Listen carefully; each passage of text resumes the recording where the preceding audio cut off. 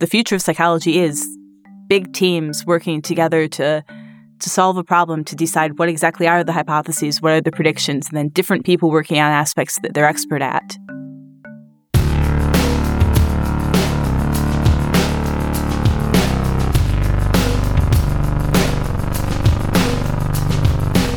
Welcome to Everything Hurts. My name is Dan Quintana from the University of Oslo. I'm here with James Heathers from Northeastern University and a very special guest, Lisa de Bruin, who is a professor in the Institute of Neuroscience and Psychology at the University of Glasgow and who also runs the FACE Research Lab. Lisa, thanks for joining us on the show.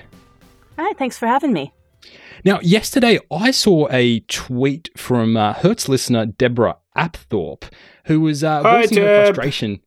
Yes, former Sydney Uni person as well. And she was voicing her frustration at getting SPSS to work on her Mac. Now, of course, people jumped in with the typical, you should be using R type stuff. But as it turns out, Deborah knows R. But the problem wasn't that she didn't have an alternative option to perform statistical inference for her work.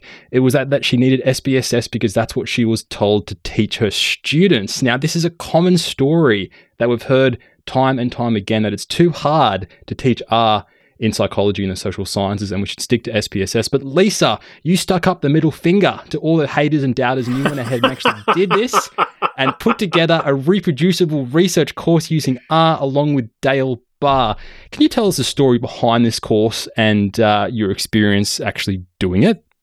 Okay, so first, there's a big team. It's not just me and Dale. And in fact, I came to this pretty late.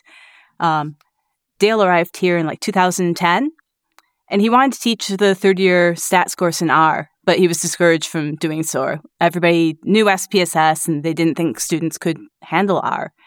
So they told him that he could let students choose, though, if they wanted to learn SPSS or R, but students in his class could do either one. And for the first few years, only a couple students chose R. By 2014, the majority of students were choosing R, even though they'd had 2 years already of SPSS or Excel. And the postgraduate courses, we were already teaching R entirely. And so a whole team of people, so led by Neve Stack, who's our Director of Learning and Teaching, but don't use her acronym, started to overhaul the entire methods curriculum, not just to teach R. R isn't the main point at all. It's reproducibility in open science. So we were getting frustrated that students, even though they could do the pointy-clicky in SPSS when they were following along in front of class, they'd forget how to do it when they went to do their coursework.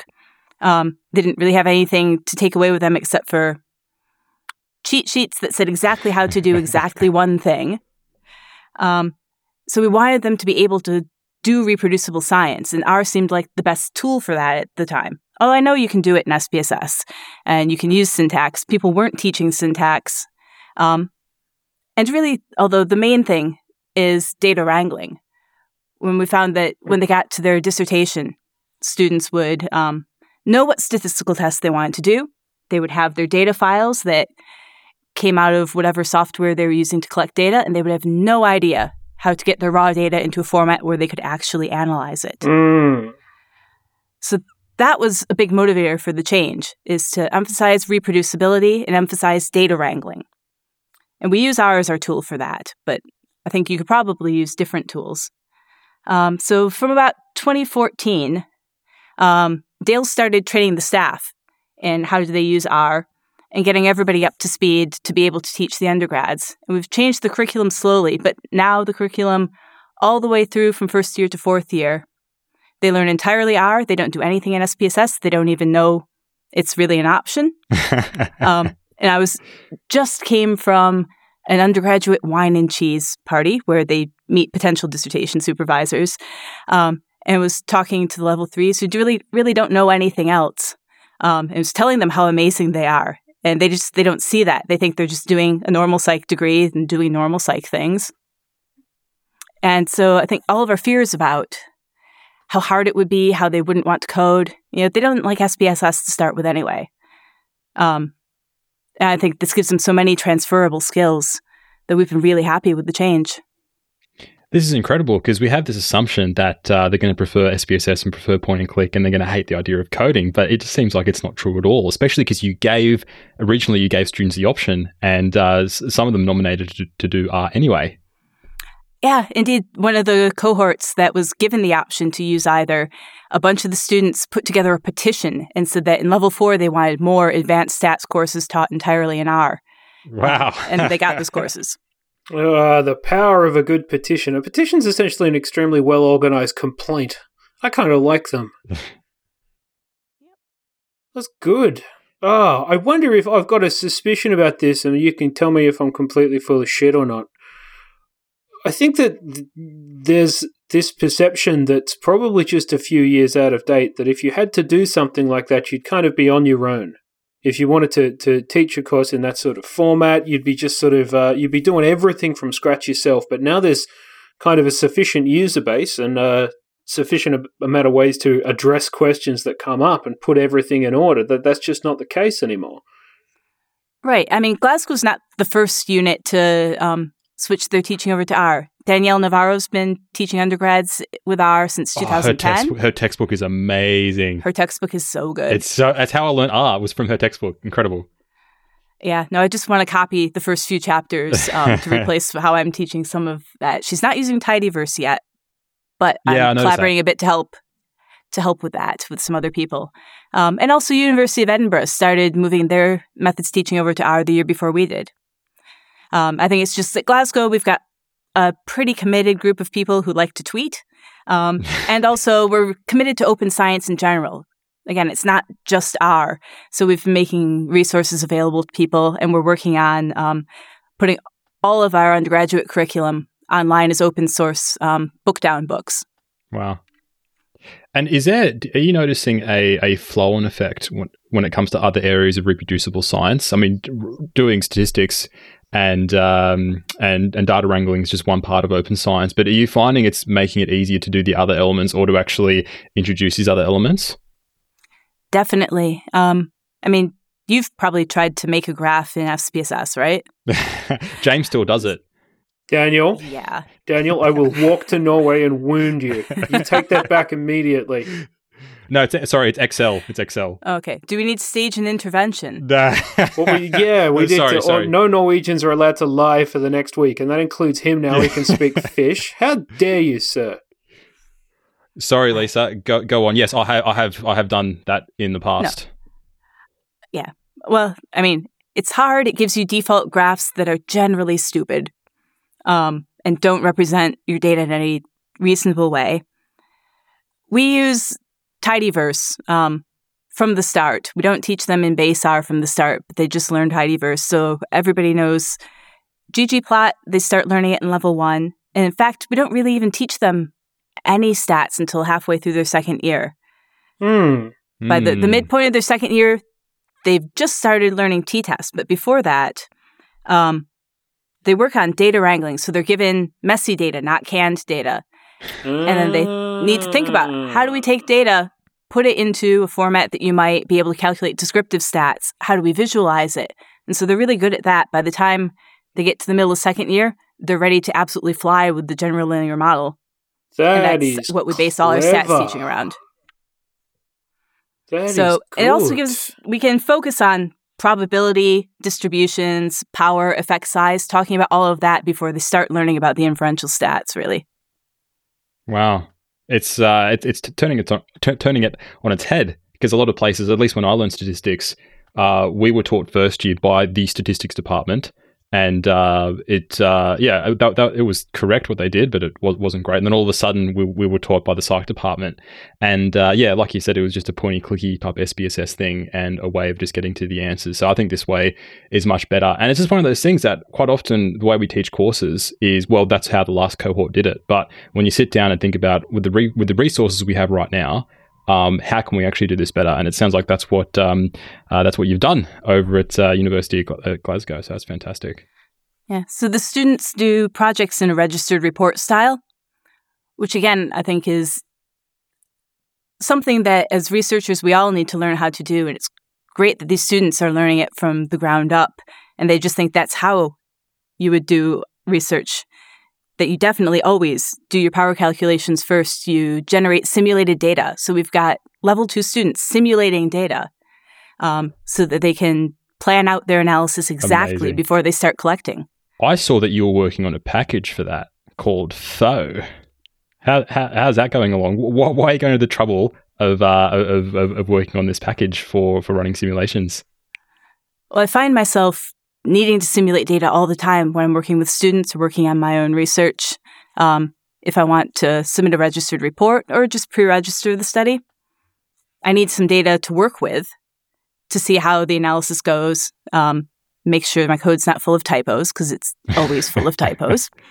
So I'd started simulating data just from scratch at the beginning of every file, and thought, I'm doing kind of the same thing over and over again. So built myself some functions that I pasted in the beginning of every file, and then it turned into, maybe I'll learn how to write a package someday. And maybe other people will find it useful, which I think is how everybody starts writing packages. Mm. So and also I think it might be useful there's some situations where you can't share data. I'm really pro open data, but sometimes we collect data, especially things that we do in my lab with hormone values.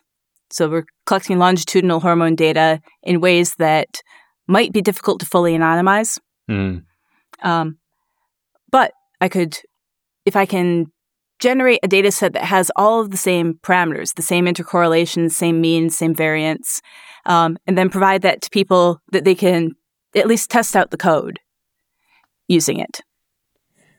I think that's so important, because I have exactly the same issue myself. I work mostly with patients, and when it comes to these sort of privacy concerns, they're real, and there's something we need to respect. But if we can actually have a set of data which actually has the same characteristics as the real data, I think a lot of people, there's a group who's doing this sort of stuff when it comes to census data.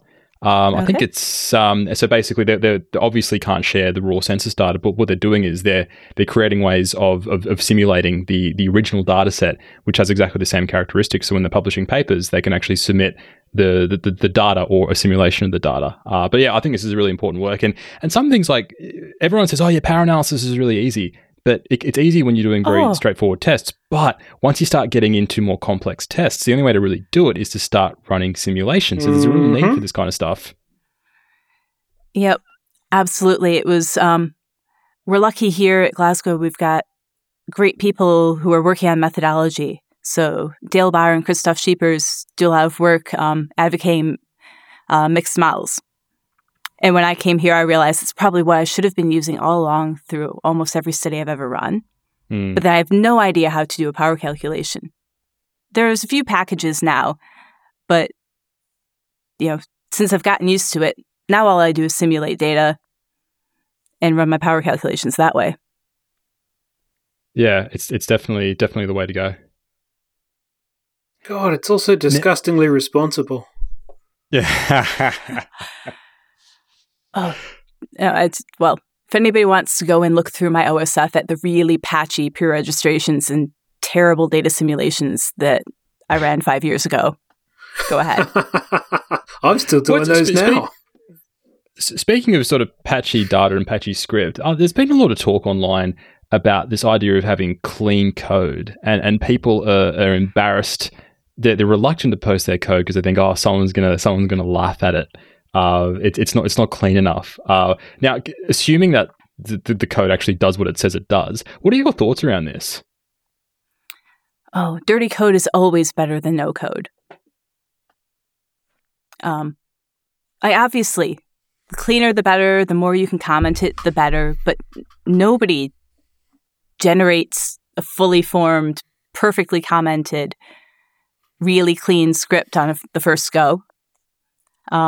If you expect people to, then people will just not want to learn how to code.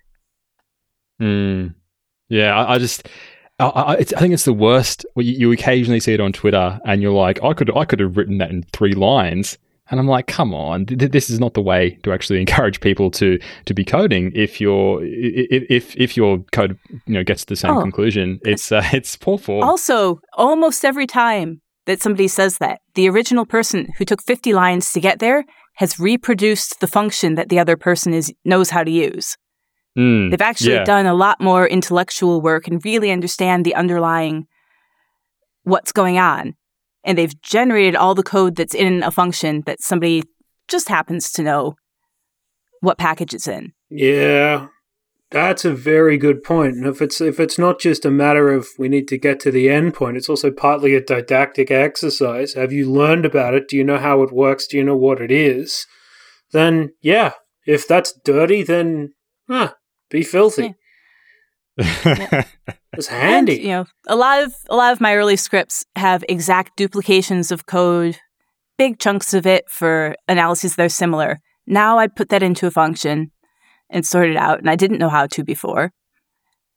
But it's the learning process everybody goes through, and so you don't want to derail people before they ever get there. Absolutely. I think the only risk of that is, and that's something that I'm figuring out how to do myself, is that when you are sort of duplicating those, you're more likely to have a mistake if you're duplicating similar stuff. But yeah, I'm going through exactly the same thing now, and slowly learning to do these functions, to do analyses which are very similar to one another. But now, when it comes to how you've been teaching this and teaching your reproducibility course in statistics, with the benefit of hindsight, is there anything that you would have done differently? Say, at the very beginning, I think what we did was take the old SPSS lessons and just convert them to R. So with the CAN data sets, the data were totally clean, did exactly what you said they were going to do, and just reprogram them in R. And that was always meant to be a stopgap. But maybe doing that more consistently, thinking about reproducibility, not just what we used to do, but in R, would be useful. But really, I think everything that's happened has ended up in such a good place that I'm not sure I would tinker with it too much. Yeah.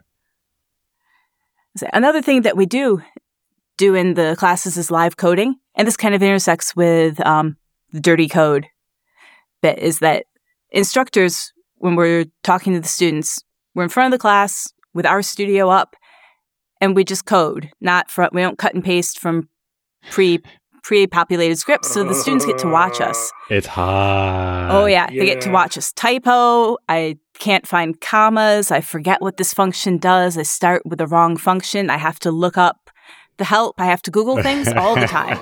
I cannot overestimate how much confidence it would give students to see you swearing under your breath and Googling function names and finding them on Stack and going, oh, yeah, hang on, delete. Wait, let's do that again. We have a giant poster in the lab that's got one of those, the crowns on it, and it says, stay calm and Google it. Keep calm.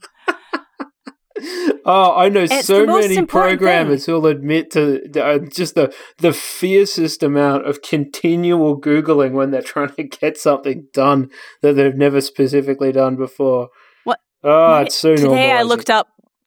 Today I looked up for approximately the 700th time. ggplot change legend title. Yeah, guilty. I just can't remember it. But it's good for students to see this, that even I'd consider myself a pretty good coder. And, I'm constantly looking things up, constantly looking at help, hovering over things to see what's the order of arguments, what are the damn arguments in this one, and getting it wrong, and writing 2 or 3 lines of code and then running it and double checking, does the data frame look like what I expect it to? Oh, no, it doesn't at all. I turned that column into all nulls. And now I need to fix it. And so you kind of model for the students that this is the process you go through to make sure it's right. You'll never just know it all in your head. I think that's so important. And I think a really big step forward when it comes to learning R or learning scripting is figuring out how to solve problems. And for me, one thing that really helped is actually going in and looking through the function to figure out what the heck is going on.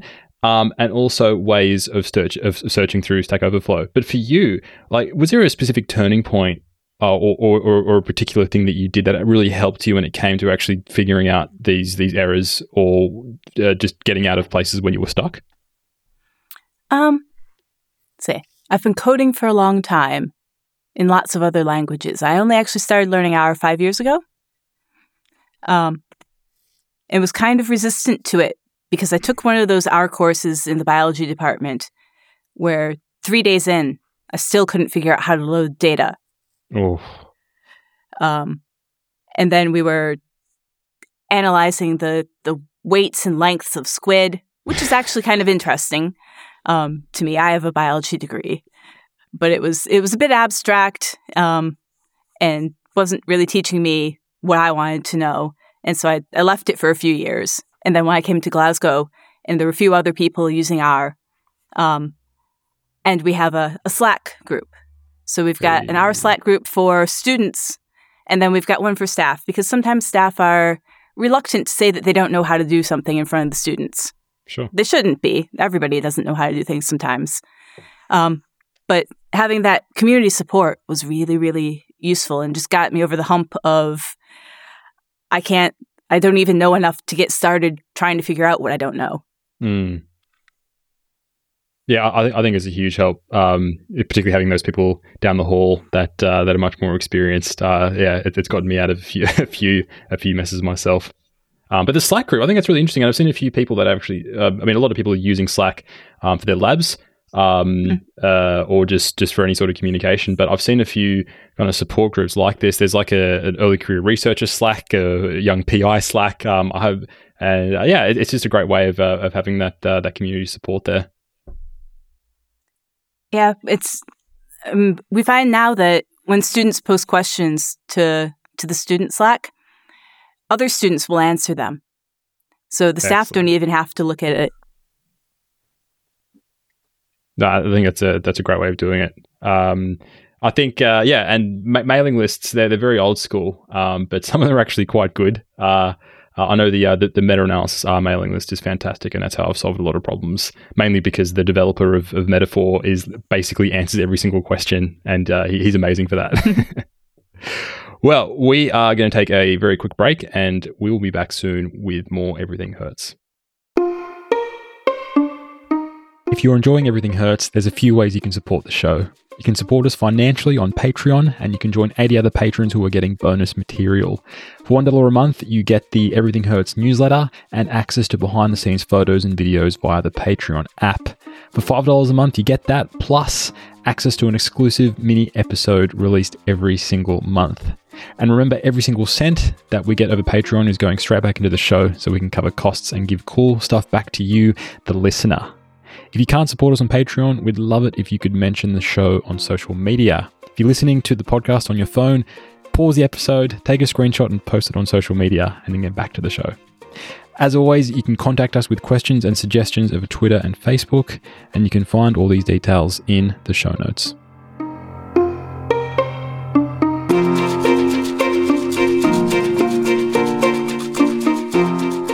Welcome back to Everything Hurts. Today we are speaking with Lisa de Bruin, and you can find all of her contact details on our new website, which is now online thanks to our Patreon supporters. And we have a guest section, and Lisa's bio will be up there, which will also include links to all her social media profiles. What's your Twitter handle, Lisa? Is it Lisa de Bruin, one word? It's Lisa DeBryan, all one word. Oh, I've been pronouncing your name wrong. I'm so sorry. I was just about to ask if he was saying your name right, Lisa, because he has a funny habit of, what's that one where you've got the letters and then you make the words and you get it wrong? Oh, yeah, being dim. Oh, no, I'm so sorry. You're saying it like it's spelled, and I only let the Dutch get away with saying it wrong because they swear they say it right, and I'm not going to try to say it because I get made fun of every time I try to say my name the Dutch way. You get made fun of every time you try and say your own name the right way. Who's making fun of you? When I say it the right way, the Dutch tell me it's wrong, and when I try to say it the Dutch way, they say I'm not pronouncing it correctly. Wow. I take back everything nice I've said about those people. Oh, I usually check beforehand the pronunciation, but I thought, no, I've got this. But no, another strike. I'm sorry about that. But there's no way to tell. Go on. No, there's no way to tell how it's pronounced. But it's DeBrian, like the boy's name Brian. Oh, okay. Well, we are speaking with Lisa DeBrian about all things reproducibility. And one thing I want to talk about is that with the whole reproducibility crisis, it's pretty clear that there's no single lab which is well equipped to actually determine the reliability and generalizability of psychological science. And in response to this, the Psych Science Accelerator has formed, which is kind of like a CERN for psychology. And I know you're involved with this, Lisa. Can you tell us a little bit about the Psych Science Accelerator and what motivated you to join?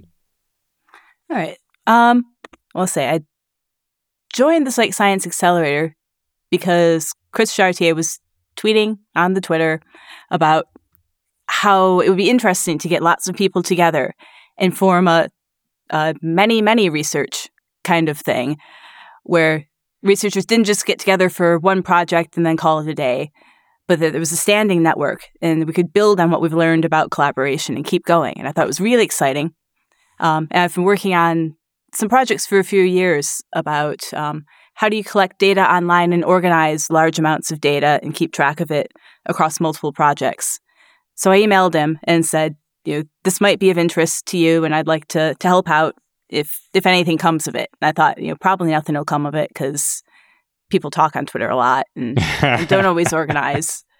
But Chris is a one-man powerhouse. He is an amazing organizer and somehow immediately attracted like 100 different labs who wanted to participate.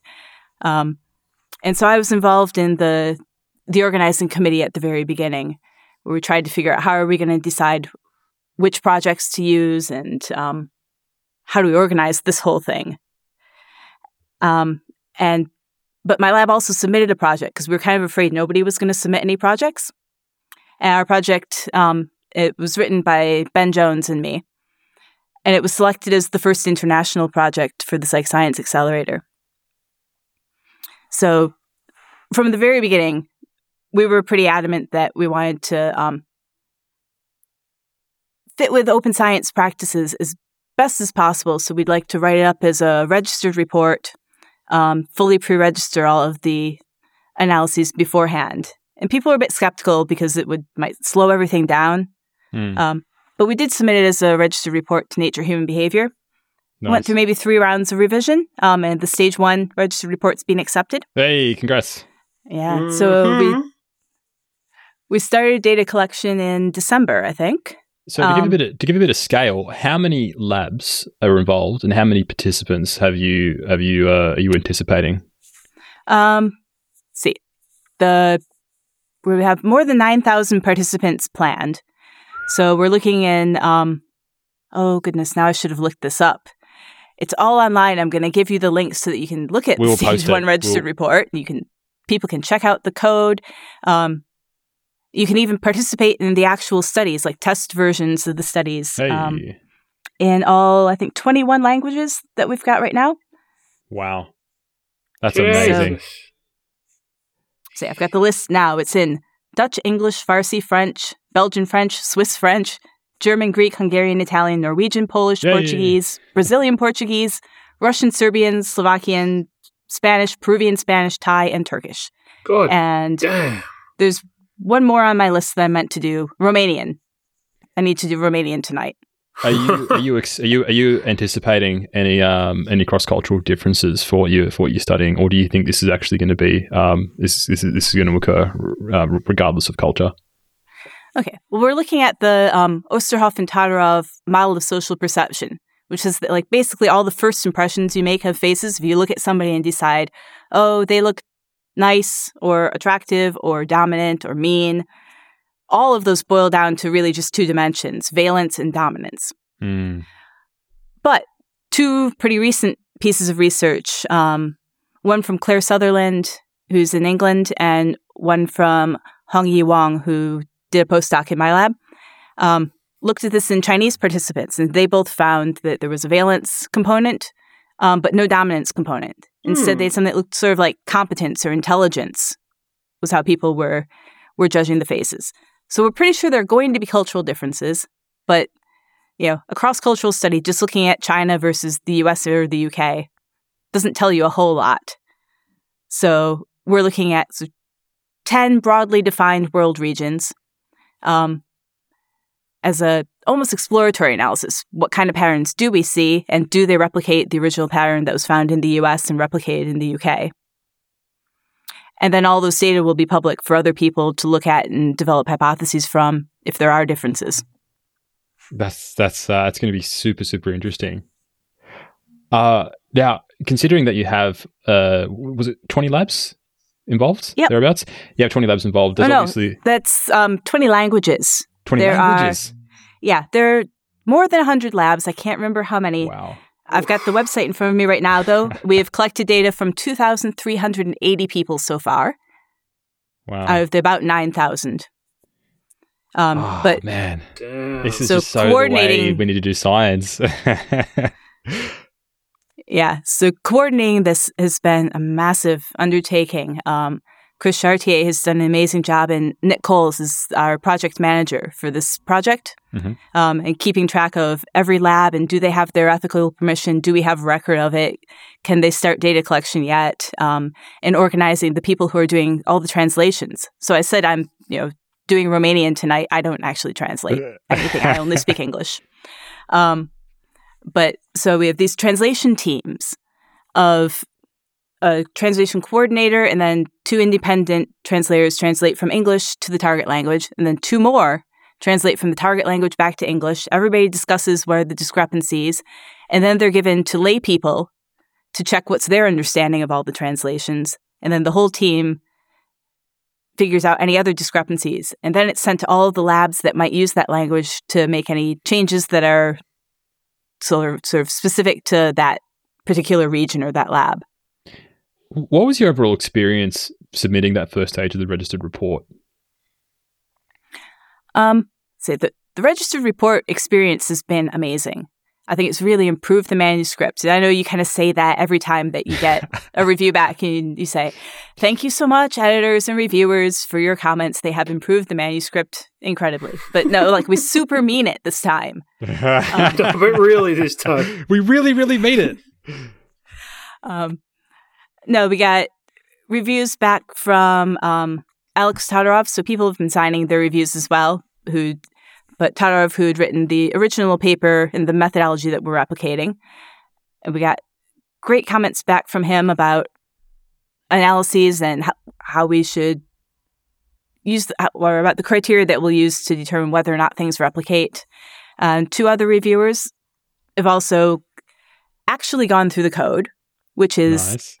Yes, it's very nice. I've not had that experience as much as I had hoped with, it's our lab policy now to provide code and simulated or pilot data with all registered reports and the actual data with all of our regular reports, and hardly anybody ever comments on the code or shows any sign of even seeing it. Damn. Well, have you ever reviewed a paper where someone said, here's the code or here's the data, and then you go and follow the link, and the link is either dead, waiting to be established, or you have to identify yourself and log in to be able to get it?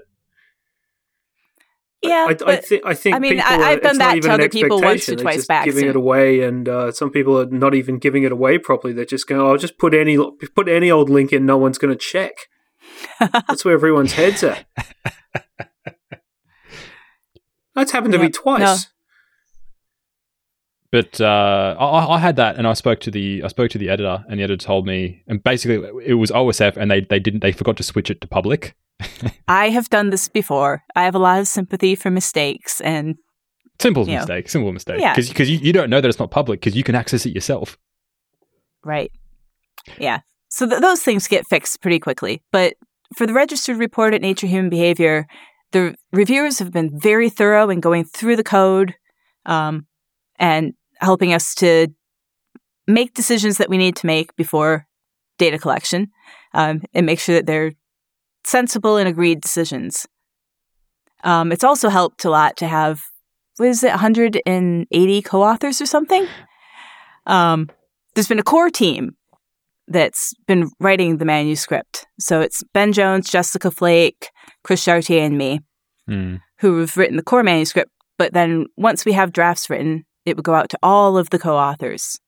And then it's Ben Jones's job to amalgamate all of the comments. We thought about just having a Google Doc that everybody could comment on and decided that with so many co-authors would become unmanageable. Ben's an amazing writer, and he's been really good at amalgamating the comments and responding to people because, with that many co-authors, people won't ever agree on everything, every choice that you make. And so that's been a learning process too. So is Ben going through 100 Word documents? People mostly just send back emails with a few comments. Okay. Most people say, everything's fine, but some suggest new analyses or different ways of framing things or suggest other things that we could cite. And he incorporates that and explains to people if there are decisions they think that they disagree with, why did we make those decisions if we think we shouldn't change them. Now, considering that you have 100 plus authors, one thing which a lot of people within at least our field have their minds on is first authorship or the order of authorship. How are you solving the problem when it comes to crediting people for the work when it comes to these massive collaborations? So, do you know about the credit framework? Vaguely, but if you could explain. I can't say much about it off the top of my head besides it breaks down authorship roles into more specific categories so that you can assign each person what categories were they involved in, like data collection, generating the code, etc. So we're thinking about authorship in the format of these credit statements and who's contributed to what. But authorship order right now in the Psych Science Accelerator tends to go by tiers. So there'll be the sort of first authorship team, and they decide on their order. And then a group of people who did kind of the second most amount of work, and they'll go alphabetically within that tier. And then a third group of people. So it might be translators in one group, and people who collected data in another group, and people who contributed to further analyses in another group. And alphabetize them that way. Okay. Ideally, I'd like to get rid of authorship order entirely and just go to credit statements of here's everybody in alphabetical order, but the paper is for the team, and here's what everybody did. I mean, yeah, the whole physics approach of just doing it alphabetical is definitely the way to go. So it shows you it's possible. It's possible that other fields have been doing it for decades. Yet we seem to be stuck in this idea that we need to either be first or last or close to the front. The people who have all the power, Daniel, over the people who also generally care about where their name goes to get their special little job or whatever. That is true. You're asking people to give something up that they already have. Are they going to be keen? No. No. But I think doing crediting, being very explicit about what each person did. Some journals are doing this, but I think it's a really good start, and there should be a way of being more explicit about, yes, I have contributed substantially to data analysis for X amount of papers, and here is the evidence. I think that's nice to show. Yeah, I think it's going to require a big culture change, so that hiring departments or promotions take this into account, and they don't just go with authorship order. How many papers are you first or last author on? Yeah, would you rather say would you rather be able to say, I am the first author, or would you rather have your explicit contributions made clear in the paper? I personally would rather have my explicit contributions made clear. Me too. No question. Especially, have you ever written a paper and you've got a third or fourth author or something and they're just sort of there, Like Lisa came up with the idea, pre-registered the thing, wrote the code, collected all the data, and then it comes to authorship 4, it's like, Whitey McWhitison, contribution, had kneecaps, lived near paper. I mean, obviously you could game that, but it's just it makes also it makes sometimes it a lot on more these explicit. big papers where there's a lot of people, sometimes the fourth author did something absolutely essential. Yeah, totally And agree. research would have never been done otherwise, and you just assume, oh, well, they're 4th out of 7, they must have done nothing. Yeah. So explicit contributions are the only way to go, I think. That's nice. What are there journals in the sort of behavioral science, etc., and surroundings that are going big on that? I can't think of one. There's a few. I think the BMC journals are generally you have to be very explicit about what everyone did. And there's a few, I can't remember off the top of my head, but there's a few where you have to be very specific about who did what. And I once did it, and the editor came back to me going, not specific enough. I'm like, okay, that's great. I thought that was fantastic. So I had to go back and put a bit more detail into what everyone did. But people are doing this, and I don't think this is much of a culture change at all. But and the credit guidelines just make it easier to figure out what are the right categories you should be using rather than everybody make up their own categories. Yeah, right. And I presume if you handle, because you see that one sometimes where they go, who did what? And they're like, all authors contributed to all parts of this manuscript. Come on. No, they didn't. Come on. No, they didn't. You mean either you couldn't be bothered filling out the form, or you just don't have the wherewithal to start splitting people's contributions into what actually happened. Because that never happens. You get some 65-year-old half-retired goon down there looking over your shoulder. You missed a semicolon. Fuck off, that happened. Were we talking about something useful? I'm sure Lisa was. I don't know. Yeah. But I was thinking about graduate students, though. It'll also require a bit of a change in how we evaluate graduate students. Because often, if they write a paper, they need to be first author, and they need to say they did everything. And I think in training, nobody can do everything. And we need to value people who have specialized skills. I think the future of psychology is big teams working together to solve a problem, to decide what exactly are the hypotheses, what are the predictions, and then different people working on aspects that they're expert at. Oh, absolutely. It's definitely the way to go.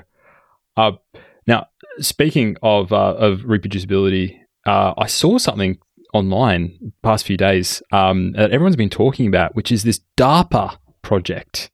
I know, Lisa, you're involved with this, is that right? Not in any fundamental way. Okay. I think my lab is signed up to do data collection, but we're very involved in the Psych Science Accelerator, and I try not to overcommit. Okay, yeah, because James, is this something? This kind of seems up your alley, using AI to try and predict the reproducibility of papers. I went to the little conference that they had a little while ago, which was centered around the kind of the entree to these popular topics, and I was in a group looking at the automation of error detection with a bunch of other people who are all terrifying, of course. There's a preprint on that you probably haven't seen because you ignore my work like the hard taskmaster you are. My official involvement is yet to be determined. So I can't tell you anything because I don't know myself yet. Is it going to focus on like cognitive psychology or any particular area? Oh, I don't have a clue. Obviously, anything I'm involved with is going to be involved in and around error detection related stuff. I don't know. I think the overall focus is actually extremely broad. At least that's what I'm led to believe. I'm not sure what's been announced and what's current and what's working where yet. To be quite honest, I'm still trying to get to grips with how it's all going to collectively shake out. Yep. This is a fascinating section of the podcast where we speculate on tweets that we've read but not deeply. Oh, yeah. I mean, where would we be with that scuttlebutt? Academics still whispering behind hands is it's part of doing business. It keeps us healthy, keeps us young. It is. I mean, it is hella exciting because I mean the remit of the grant is very broad. It's a lot of money, and DARPA have a tendency to want everything to happen yesterday. At least that's my impression of the projects that I've seen. Is that they like everything to go a million miles an hour, work really well, and they want to sort of fully commit to any premise that they try and take on. That is I think. The one thing that we have learned from the Psych Science Accelerator is trying to start things too early is not good. Lots of planning. You measure twice, cut once. My grandpa used to tell me that. I must have annoyed him when I didn't become a carpenter. But the registered reports format's been really good for that. They used to commit to a data analysis. If we didn't do that, I can't imagine trying to coordinate with more than 100 co-authors. What's the right analysis to do after we've collected the data? Oh, no. No. That's full bad. That's double barrel bad. Can you imagine? I mean, the edits are bad enough, but no. Hierarchical linear model, says author number 83. Fuck that. Not going to happen. It's so freeing because we've had that experience. We didn't do a registered report, but we pre-registered our analytical plan for a paper that myself and James were working on, and about 7 other co-authors. And the comments, it's been so much easier because no one's commenting on the analysis because we already agreed on the analysis and what we're going to do. Yeah. People are just it's been fantastic, and it's an eye opener because at the time I didn't know how to simulate data, and looking back now, I realized if I did, then I would have done a slightly different analysis.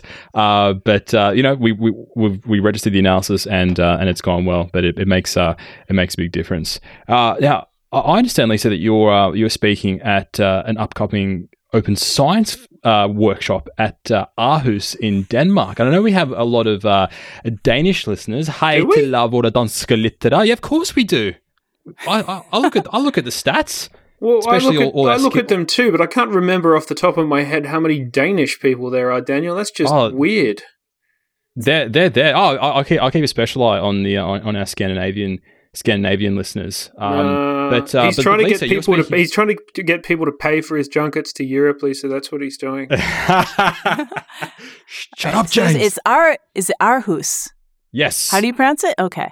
So you're doing a workshop there, and you've got a great lineup of speakers, including Daniel Navarra, who we spoke about earlier. Friend of the show, Eiko Fried, is also speaking there. And Zoltan Deans, who's written a lot of amazing stuff, and many more. What are you going to be speaking about specifically at this at this workshop? I'm going to be speaking about collaboration, and so mostly about the Psych Science Accelerator, but how large-scale collaborative projects can help us to solve some of the problems with replicability and generalizability.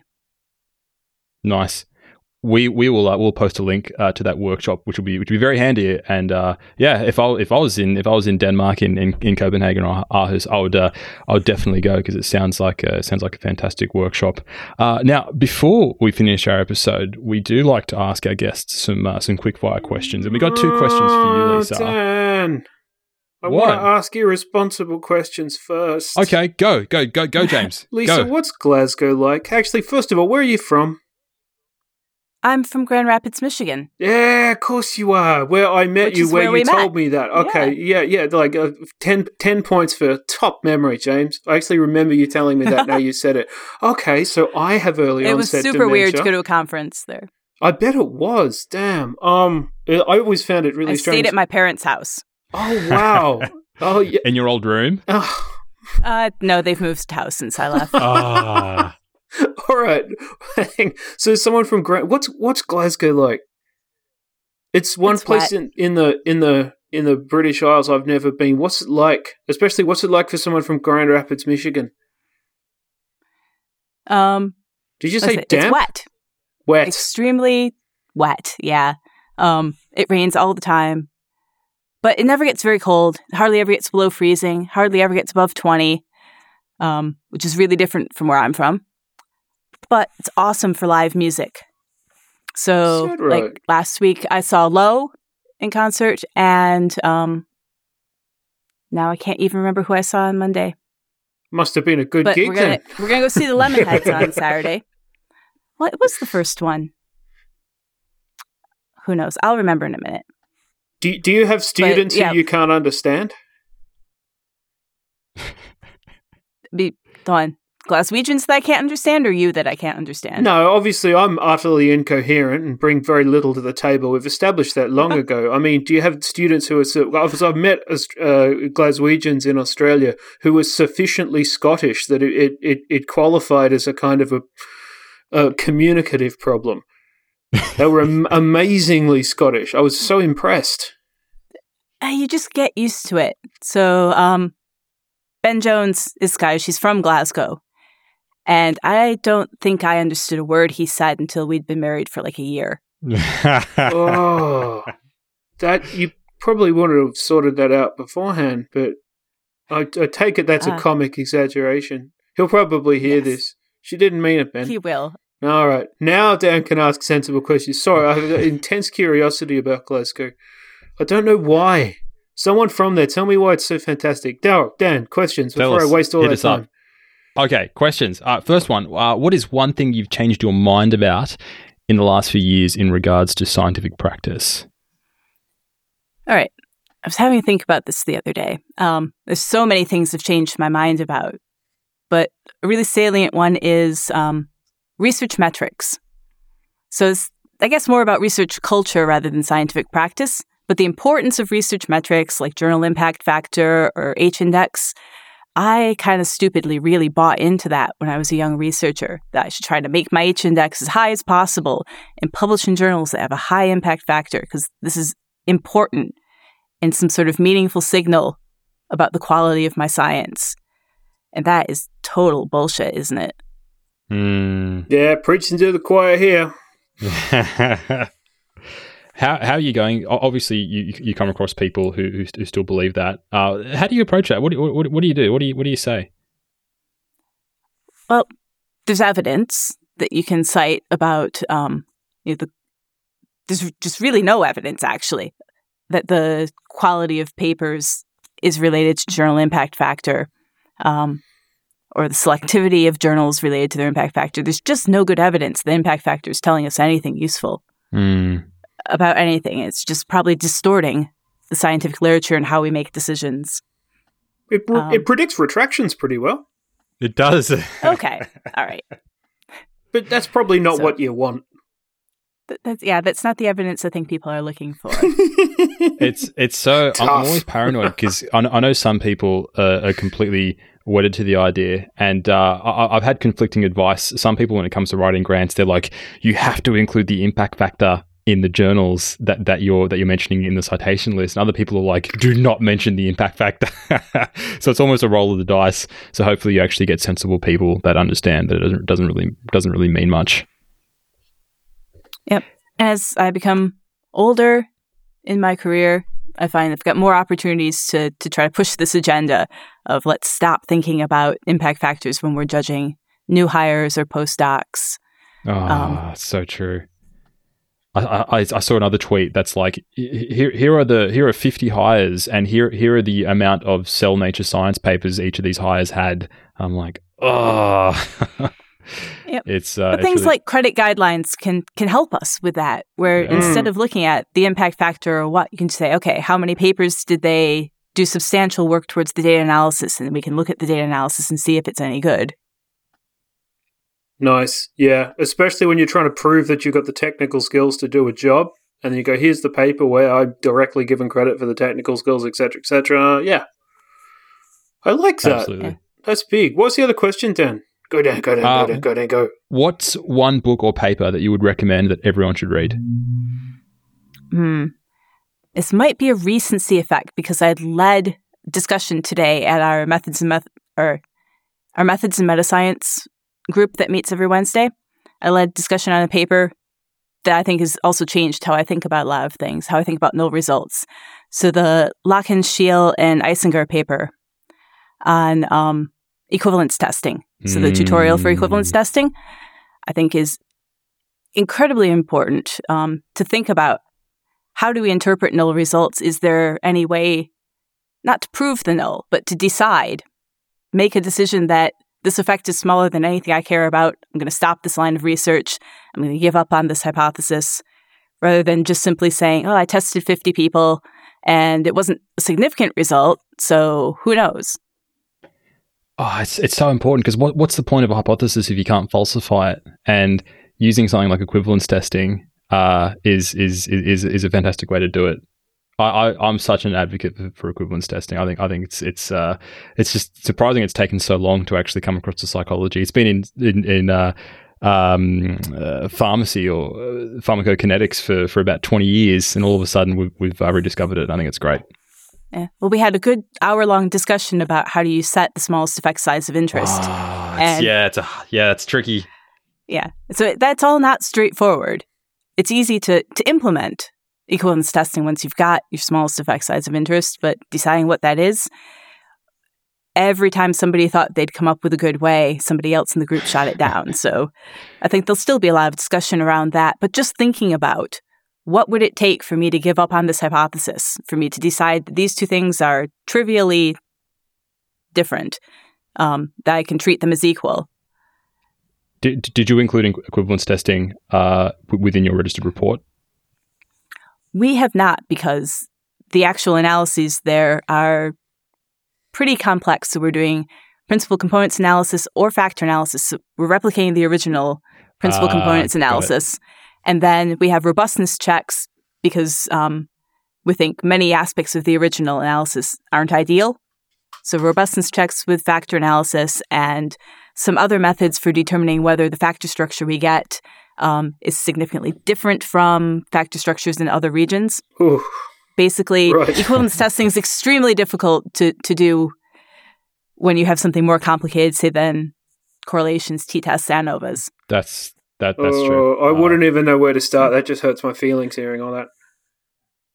But we will be releasing, say, small amounts of the data at the beginning so that people can have a look at the data structure and pre-register their own equivalence tests if they want to, or any sort of analysis. And then when the full data set comes out, go ahead and run it. That's one of the best responses I've seen. I saw someone on Twitter and they were mentioning that a reviewer kept asking them, have you done this analysis? Have you done that analysis? No, this was Dorothy Bishop who said this. And her response to the reviewer was, the data is open and just go do it yourself, more or less. Love it. We should have her back. On that note, we're not going to take up much more of your time, Lisa, but thank you so much for joining us on the show. Hell yes, thank you. Papers and all the stuff. No, not a problem. All the papers and all the stuff that you mentioned, we are going to add to the show notes. I want to give a shout out to our undergraduate podcasting group. It's Psych Sock O'Clock. I guess they're on Anchor, but the undergraduates have gotten so into open science and psychology that they do a monthly podcast now too. Good Amazing. On ya. We are going to link to that in the show. And now you know what it means. Rip into it. And give it a we'll give them a shout out on. Are they on Twitter? Is the show on Twitter? There's a few of them on Twitter. I'll send you all their info. Send us the info and we'll give them a shout out. Love it. Brilliant. Okay, until next episode, thank you for listening to Everything Hurts.